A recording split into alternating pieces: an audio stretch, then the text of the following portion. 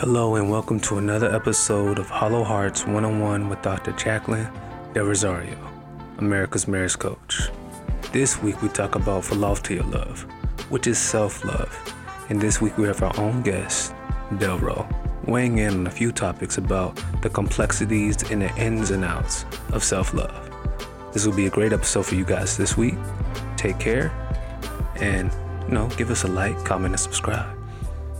Hey, it's a good day in the neighborhood, and I'm not Mr. Rogers. You got Dr. Jacquie here, and I want to talk to you about Philautia love. That's self-love, everybody. Self-love. Boy, that's a weird sounding word, isn't it? But it's a good one. Self-love, I hear people think about, self-improvement, self-care, self-esteem. We can look at all of these different things, but self-love to me is really the key. And it's getting harder and harder to come by in the 21st century, particularly now that we've gone through the trauma of COVID.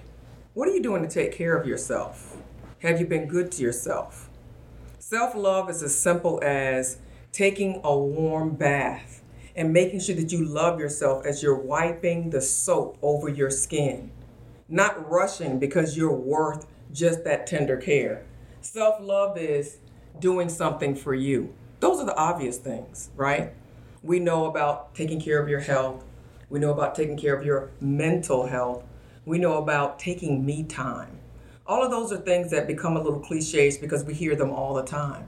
But I really want to drill down on self-love, and I want to talk about something that's a little bit more abstract. And with me, I have joining me Aaron Del Ro.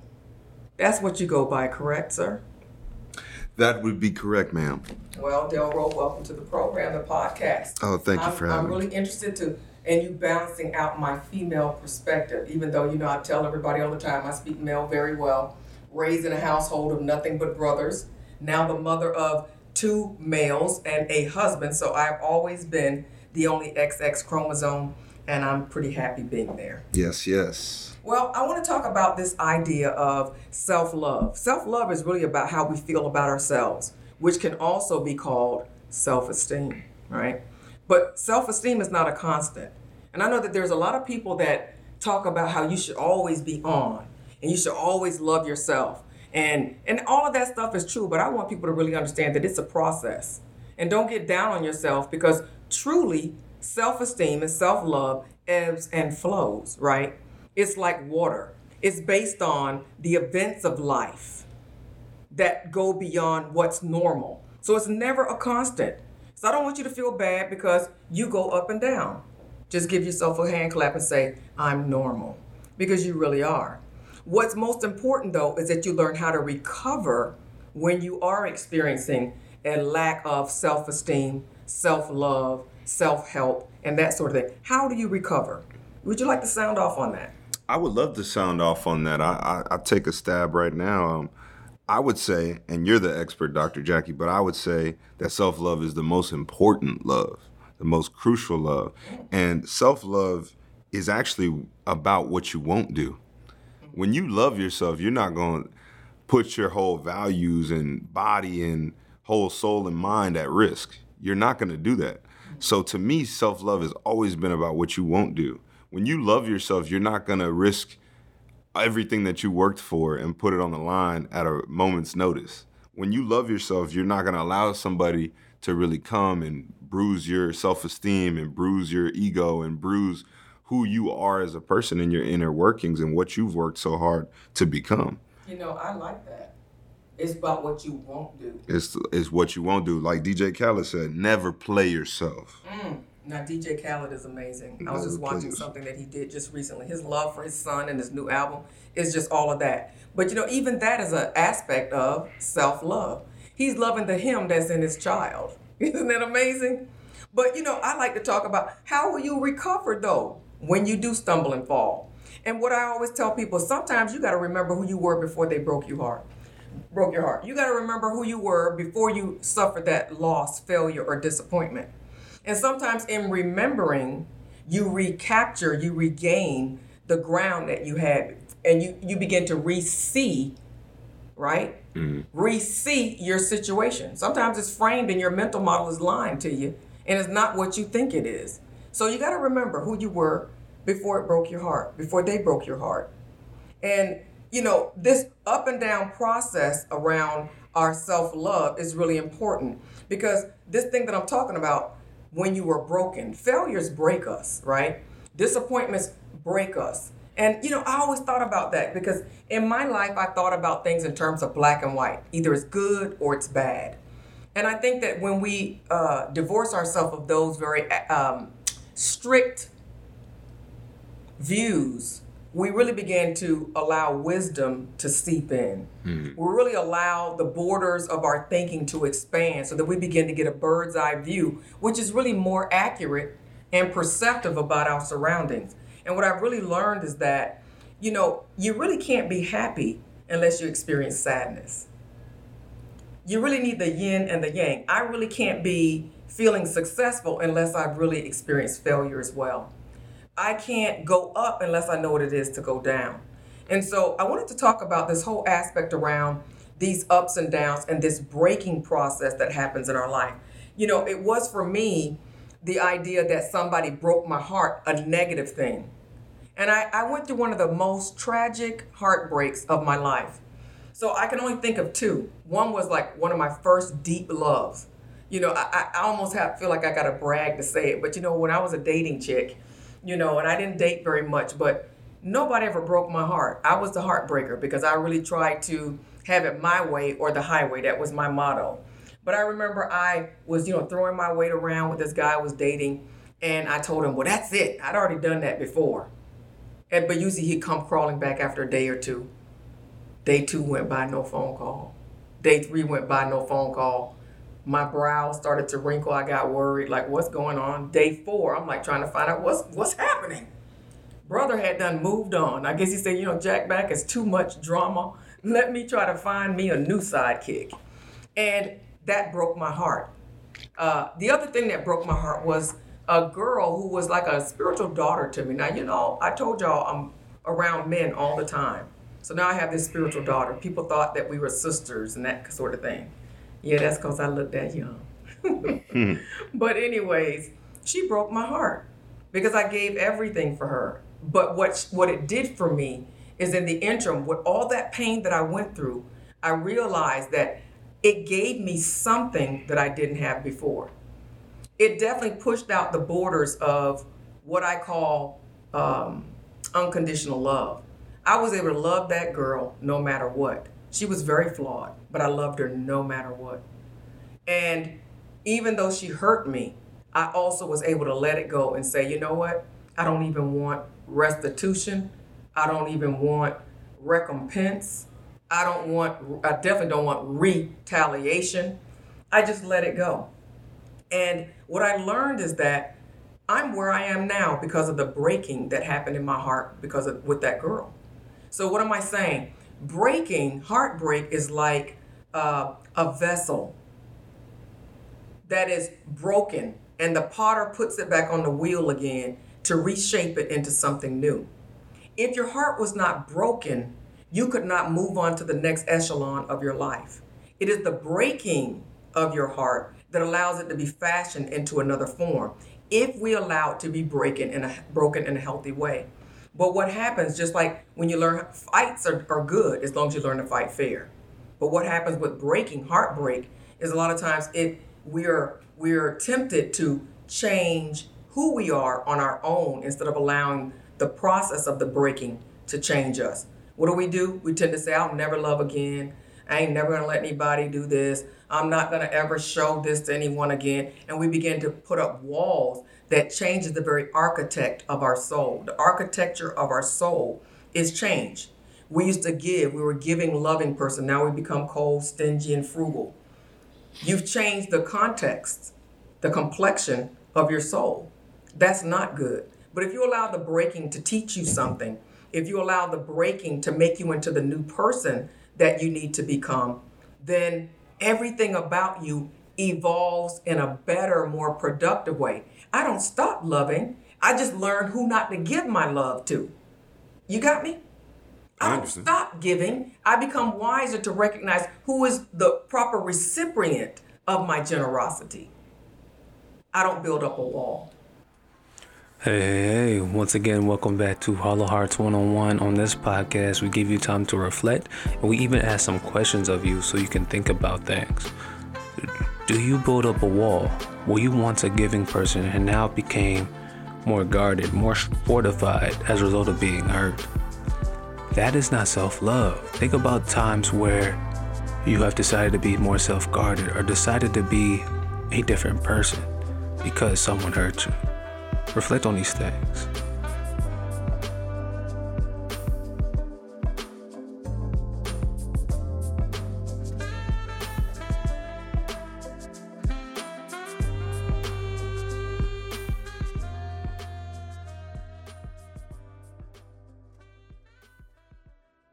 Yeah, I think for me, self-love in that essence is different for me because I've always been grateful, very grateful for the lows that brought me into the highs. I've always had an appreciation for the lows because that low point drives me a bit.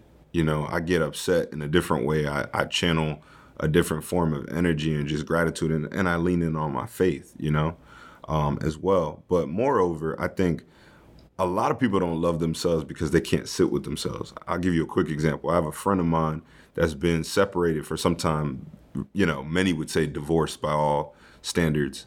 And this individual, this friend of mine, does not sit with their self.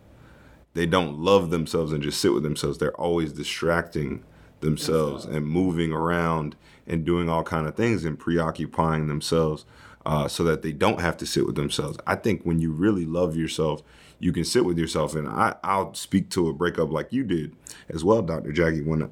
When I had a very significant breakup back in 2017, I sat with myself. I even sat with myself on the couch on a Saturday doing absolutely nothing and sat there and said, this sucks. This is a terrible place to be in.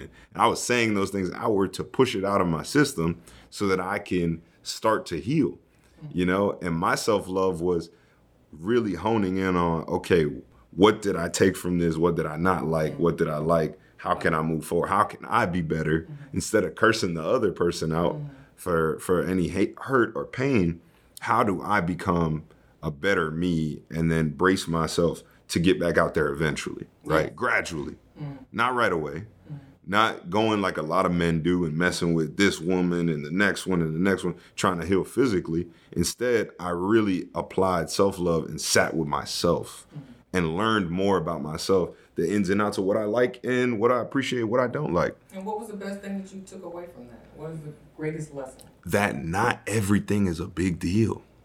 Not everything needs to be taken so seriously. If you can actually carve away from making certain situations, arguments, disagreements serious, you'll just be a lot happier, I think a lot of people allow pride to tap into their inner workings of relationships, whether it's friendships, romantic relationships, what have you. And I believe that all ties back into self-love, because when you don't love yourself, when you're upset about something that you feel is inadequate, it spews. It spews like slime. I don't know if you remember slime from Nickelodeon. Yeah, you just throw it all over the place. It spews. It's all over the place. It contaminates. Oh, absolutely. So it will contaminate your soul. Big time. It'll contaminate your future relationships. Your attitude. Your ability to be grateful. You come off sour to people now. So, that's something that I just never wanted. I wanted when people see me or I walk in the room, my presence is felt, yes, but it's felt in a positive light. It's in an empowering light. And then romantically the same. I want to uplift the woman that I'm with. I don't want that woman to ever feel like I'm dragging, her down. So I think that was my takeaway from that, time period of healing. But it was self-love by way of isolation. And I think that's part of it. Well, you know what it was for me? That relationship of heartbreak, I had to realize that being with that girl was for me to step to the platform of Dr. Jacquie. That was the very thing. Those were the birth pains that pushed me to Dr. Jacquie. Prior to that, I wasn't Dr. Jacquie, but I learned so much from that messed up girl, from her life and all of the intricacies of it. I learned a lot about honing my craft on the knowledge that I gained from that relationship. So what was the cost? The cost was some heartbreak. That was my tuition for the lessons that I learned. that birthed me into a new career dynamic. So, I love this whole thing. To me, self-love is also loving a positive perspective. You deserve it. And I think that sometimes for me, I've been caught up on, well, what's truth and what's not truth. Truth is think on whatsoever things are good and pure and of good report. Think only of those things. So I'm putting good thoughts into a good heart and into a good mind. That's good for my soul. And so I think that that's another aspect of self-love when we talk about it from the context of taking care of yourself. Is there a way that self-love can be done negatively, or self-love turns into self-indulgence? And how can you tell the difference? I think that self-love becomes indulgence when you're obsessing. Everything needs to be in balance. And when you do anything to an excess, I really, and y'all might not like me now, but Dr. J's going to have to lay it down. There's people that are really health freaks, and they love, doing all I'm going to eat this and I'm going to eat that. If you think that anything that you put in your body is not good, do you understand? It's you're drinking death or eating death onto yourself. You're putting a faith on a food product. And, you talked about turning to your faith, Del Ro. And I feel the same way. I just feel like anything that you do in excess, like you got to be working out every day because, or you got to only eat this or only eat that, and there's no liberty. For me, a lot of people might not agree with that. You got to look at what you put your faith on. And you also need to be looking at the people that are still running 10 miles a day and that are dropping dead. You got to figure out what is it that I'm doing for myself. We were talking about Kobe Bryant the other day. He loved himself as an MVP. He loved himself as a GOAT, the greatest ever. And so he worked and worked and worked and worked for it. I admire that. I love everything that he did. I think that he was one of the most admirable men that I've looked at in some time. He spoke several languages. He was very intellectual. He was a good father, loved and adored by many, and has left an indelible mark on the craft. I think that that's undisputed. But I think still self-love is not pushing yourself. I think it's just balance. Being able to be there and enjoy the life that you're given, so that you're not just working all the time. And I think it's whatever you put your faith on and that you focus on, So if I focus on that I don't believe anybody can have it all. I don't think that God created the earth and mankind to give us everything, because then that's his job you're taking, right? But I do believe that you can have most of what you want. I don't believe you can have it all. And I think that there's consequences for all the things that we aim for in life. So I think that if we aim for balance, it's a good aim. It's a good target that most people can hit. How does one balance self-love versus the concept of being selfish? I think I'm going to go back to the first question to even chime in on this question as well. I think it goes hand in hand. I think the overindulgence of self-love looks like irresponsibility. And, you probably say, hey, like, what the heck does that mean? It means doing things that don't make sense. If you have $1,000 in your bank account and you go on a shopping spree for $3,000 and claim self-love, that doesn't make sense. You're doing things that are backwards, that ultimately not helping you. And a lot of people do those kind of things. And I bring that up more so because of the presence and impact of social media. And I think it's a topic that gets discussed, but I don't think we go in depth enough, right? So people will call things self-love just because they have ability now to showcase it to the world, right? And to show people. And it's over the top things that really aren't even bringing them true joy. It's just this false sense of satisfaction because you clicked and double tapped twice on my photo. Exactly. So now I'm gaining this love that's not real, Now, we need to hit on that though, Del Ro, because you're talking about self-love through social media. So let's frame this properly.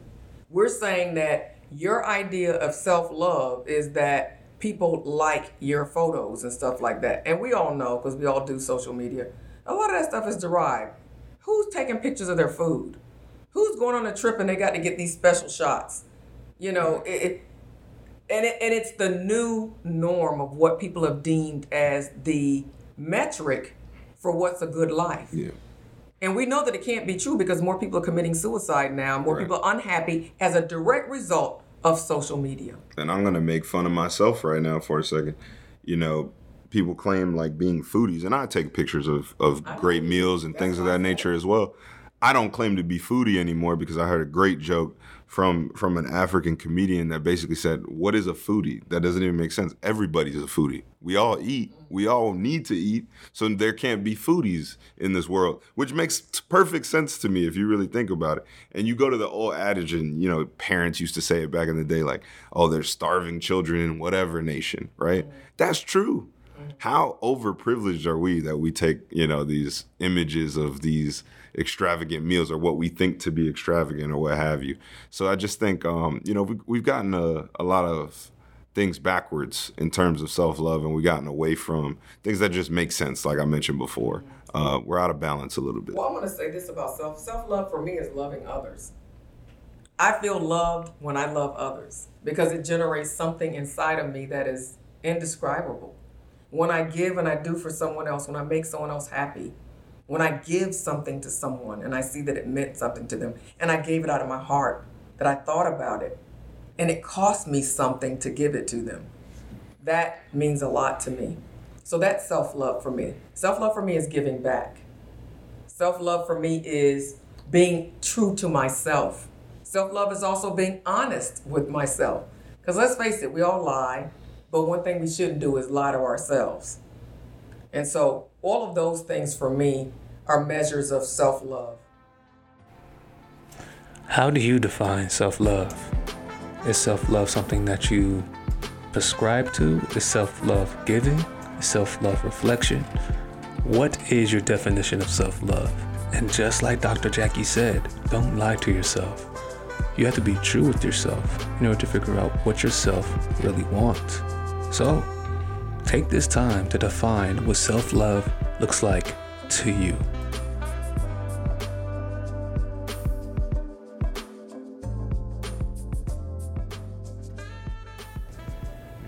How does one balance? You talk about balance a lot. You have self-love, and then you have a family. Self-love and your job. Self-love as a CEO, as both of you people are. How do you find that time to have that self-love when this doesn't seem like there's enough hours in the day? Yeah, and that's a really, really good question, simply because as a CEO of a couple of companies, as a mother, as a wife, I think that, again, when I talk about how this process of self-love is not a constant, it ebbs and it flows. Similarly, I think your ability to show it in the face of motherhood, in the face of, being a C-suite individual or, being a parent, I think it ebbs and it flows because some things happen. Like we just had it could have been you lost some staff and now you got to fill in. Well, that's temporary, but you got to have an intent that it's going to be temporary. You got to be looking for that exit or for the resolve of that as soon as possible. So yes, it's going to take things out of kilter. But I think that everything has to do with intention, what your intentions are. And I hear a lot of people say, yeah, I didn't want that to happen. I didn't mean for that to happen. So I don't mean intentions like that. I mean your intention that you're trying to create, that you're trying to draw to yourself what it is that you want through active behaviors, not passive behaviors. I'm going to say that again. I'm talking about your intentions as active behaviors to create change, not passive ones. There's a lot of people that are hoping and wishing and even praying, and they got God on that. Well, God, I've been praying about so-and-so, and it hasn't happened yet. But they have done nothing on their own other than pray and ask. So, that's how I would say that balance has to occur. It might rock and roll a little bit. You might go up and down with it, but you have to be intentional about regaining your equilibrium. I think that, when you talk about people with busy schedules and attaining that balance, it's really important to just know that self-love is going to look different throughout the seasons. Like your life has seasons, you have different, time periods, and that self-love may look very different. For instance, there may be a season where stuff is nonstop at work. You may need to take that day and just like zone out, watch TV, lay around, do nothing, get a massage, whatever that looks like for you. And then there's moments like for me, for example, where my self-love is quality time with people that I really love, family, friends, where I could just step away from everything and it's just a day dedicated, or 2 days straight dedicated to nothing but family and friends. And those are the moments where, I'm able to recharge. So I think it's very, just important to just think through the seasons of your life and just knowing that self-love's not always going to look exactly the same. Well, I was going to just add this. Self-love means nurturing, growing yourself. Self-development, developing your intellect and your skills and your talents. What investment are you making on yourself other than the school of hard knocks? You should be registered somewhere, learning something. My God, now there's podcasts, there's YouTube. Stop learning how to put on makeup and learn how to do something better with your life. Learn how to do QuickBooks so you can be doing accounting bookkeeping on the side. What are you doing so that you can take better vacations and take time to pamper yourself? It's also self-love is teaching people how to treat you. How do you want to be treated? Sometimes it's that you lack the skill sets to teach them how to do that. And you want everybody to be responsible for something that you're not willing to do yourself. So I have one of my clients and I was telling her, you need to learn assertiveness. You need assertiveness training. That will teach people how to treat you. And then taking care of yourself in terms of health. I just think, again, we talked about moderation and balance, but have you set a diet plan for yourself? Meaning that there's things that you're going to stay away from. There's things that you want to put in your diet that are not currently in your diet. It could be something that's simple. There's a notion of a Kaizen. Kaizen is a theory that you want to lose weight, so instead of trying to put yourself on this crash diet, you do small little things. You do one small thing at a time, and it will move the needle. So say that it is that you say that you're going to put a Fitbit band on and you're going to get 4,000 steps in a day. So that's all you work on.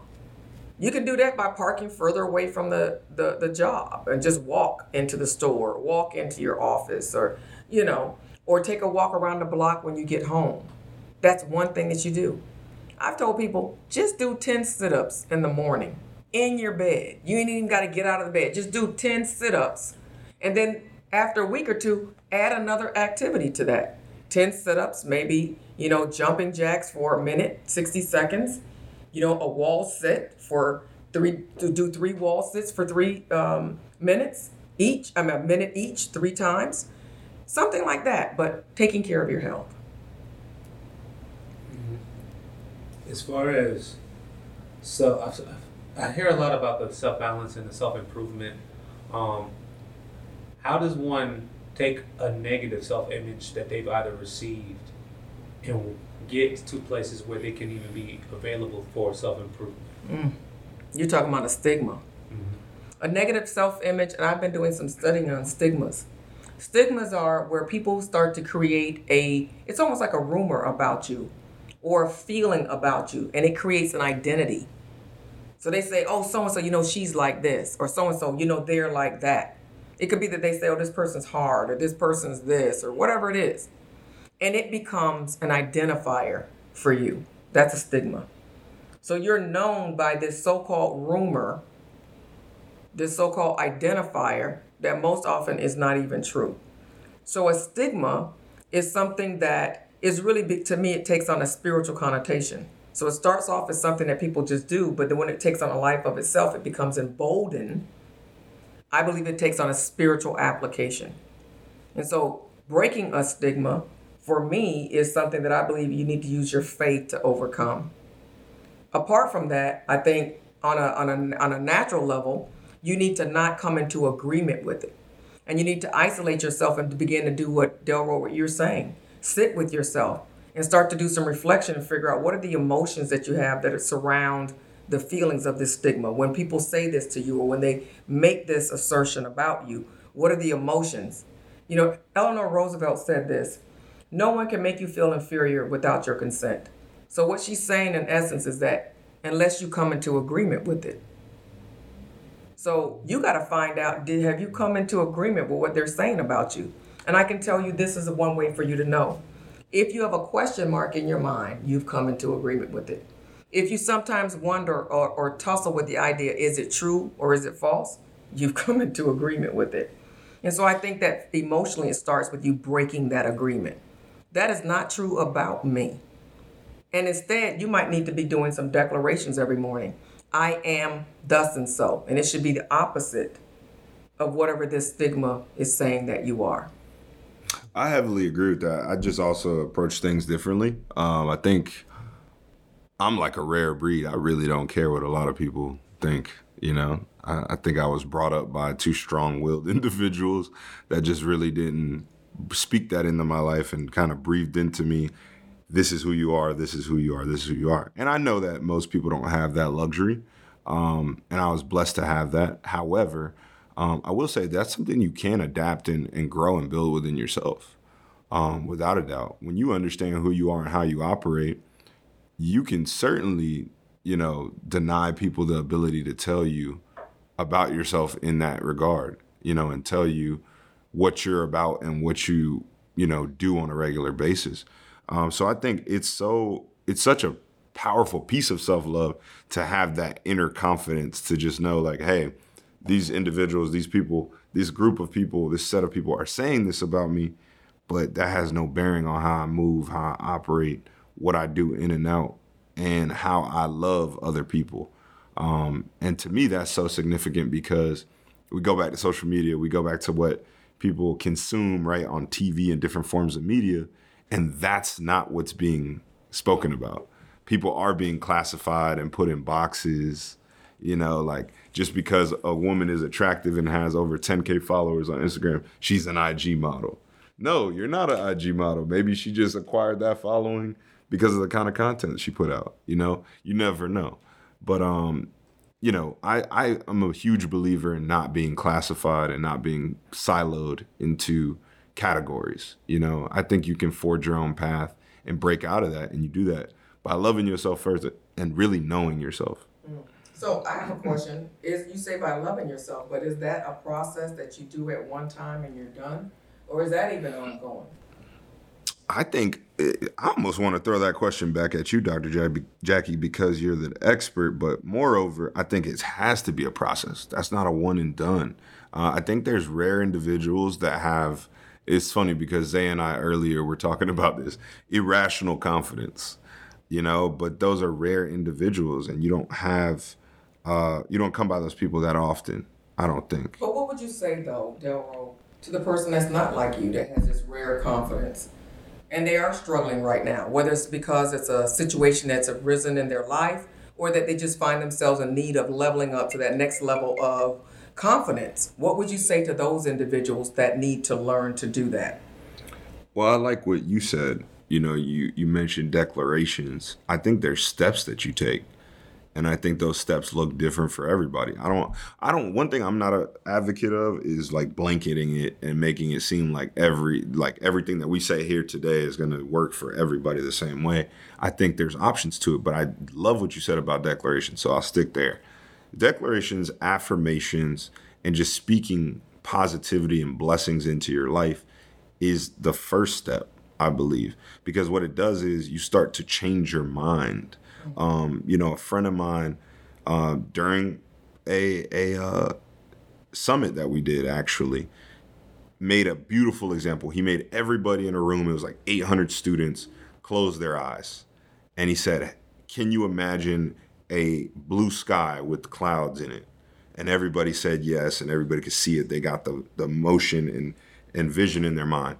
And then at moment's notice, he said, now imagine a night sky. And everybody said that they could see it and they had their eyes closed, they could see it. They're raising their hands, they're feeling around. And he says, that's how fast you can change your mind. That was powerful, right? And why I love that example so much is because that's how you can change your mentality. And I'm not trying to make it sound like it's easy. I know that I have a rare mindset and a rare confidence. However, I know that even I have to go back and change my mind on certain things. And by changing your mind, you change your overall mentality, which also changes what? Your attitude. And when you start to meet different things in your life with attitude that's positive, upbeat, progressive, then I believe that the way that you self-love and love yourself in general changes. I agree. Well, did you know that when you actually do affirmations, when you're speaking them out, that there's a part of the frontal lobe of your brain that actually activates?